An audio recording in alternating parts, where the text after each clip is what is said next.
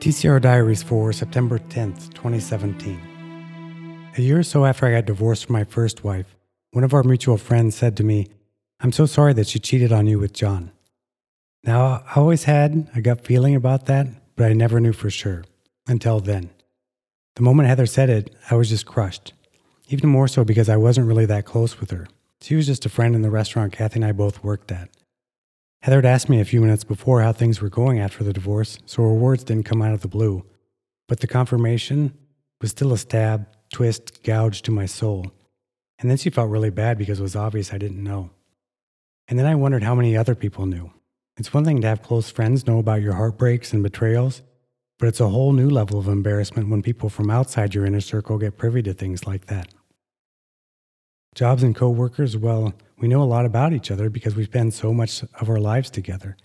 It can almost feel like high school with the secrets and the gossip. Heather was a good person, though, and she only said something because she cared. My other close friends at work, I wondered how many of them knew and simply didn't say anything. Kathy and I met in that restaurant. We were both really young. I think she was 19 and I was 21. We were just a step beyond high school, really.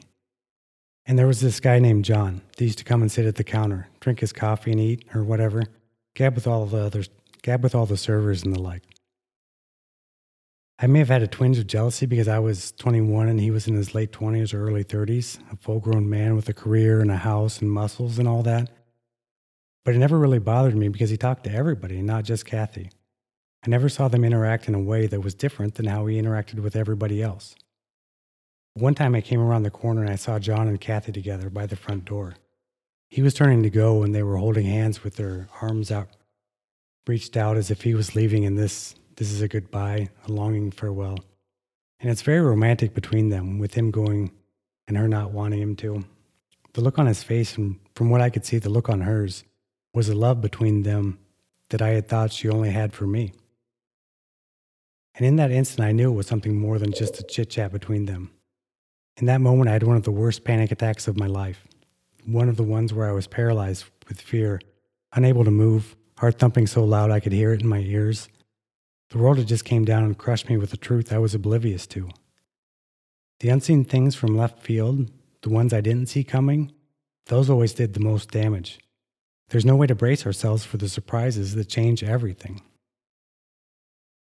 Anyways, John probably saw me out of the corner of his eye, but he turned and left, and Kathy walked away in the other direction.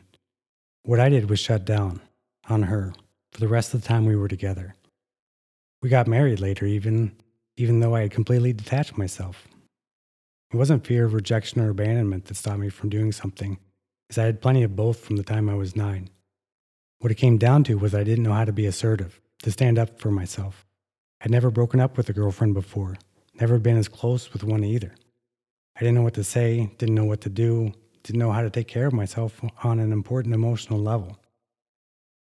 Bad shit had happened my whole life, and this was just more bad shit happening. And I knew how to pretend like bad shit didn't happen. Childhood stuff can fuck you up for a long time. Anyways, that whole romantic scene between John and Kathy was one of the biggest times in my life where I should have said something but didn't. I stayed in way too many relationships with the bad shit happening because I'd never learned confrontation. Denial, though, that was easy. I didn't say anything to her, not a word. And what's more, I didn't want to face the truth that she wanted somebody else and not me, that I was lacking in some way, that I wasn't enough. See, proof that I'm not enough would kill me.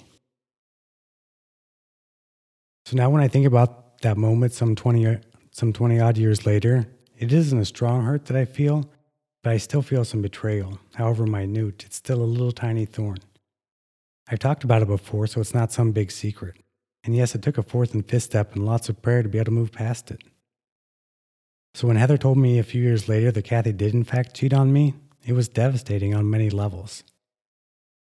But the real part of this story is that I was really upset after learning that for a day or so, totally felt all the hurt and anguish and heartbreak, and then the pain stopped.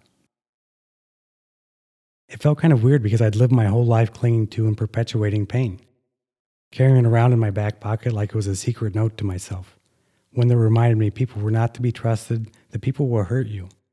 And for it to be gone, I didn't know what to do. Every now and then I would think about it accidentally, or not, to see if something was still there, but after doing the right thing, feeling all of that, talking about it like we're supposed to, it went away. There comes a time in some people's lives where so much bad shit has happened that pain and hurt are normal everyday things we feel.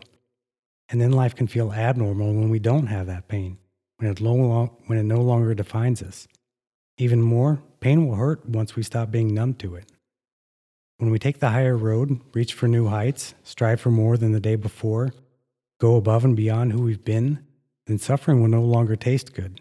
We'll think more of ourselves, know that we deserve more than day in and day out torment. Not only will we think that, we'll feel it, know it to be true down to our innermost selves. Bad shit happening will become unacceptable. Looking back on all that shit with Kathy now, I don't have any solid feelings about it really. I don't care either way. I mean, it happened, it's part of my story, but more than anything, I'm like, whatever. It makes no difference in the here and now. It has no bearing on my life, other than going through all of that has made me who I am today. It's one of my lessons, was fuel for one of my spiritual growths. It's made me bigger, a more complete human being. And that's what happens when we deal with life. That's what happens when we process it, find closure. It no longer holds us back in our lives today. You know, I used to drink so nothing could touch me. I found that the real way for nothing to touch you is just to deal with it.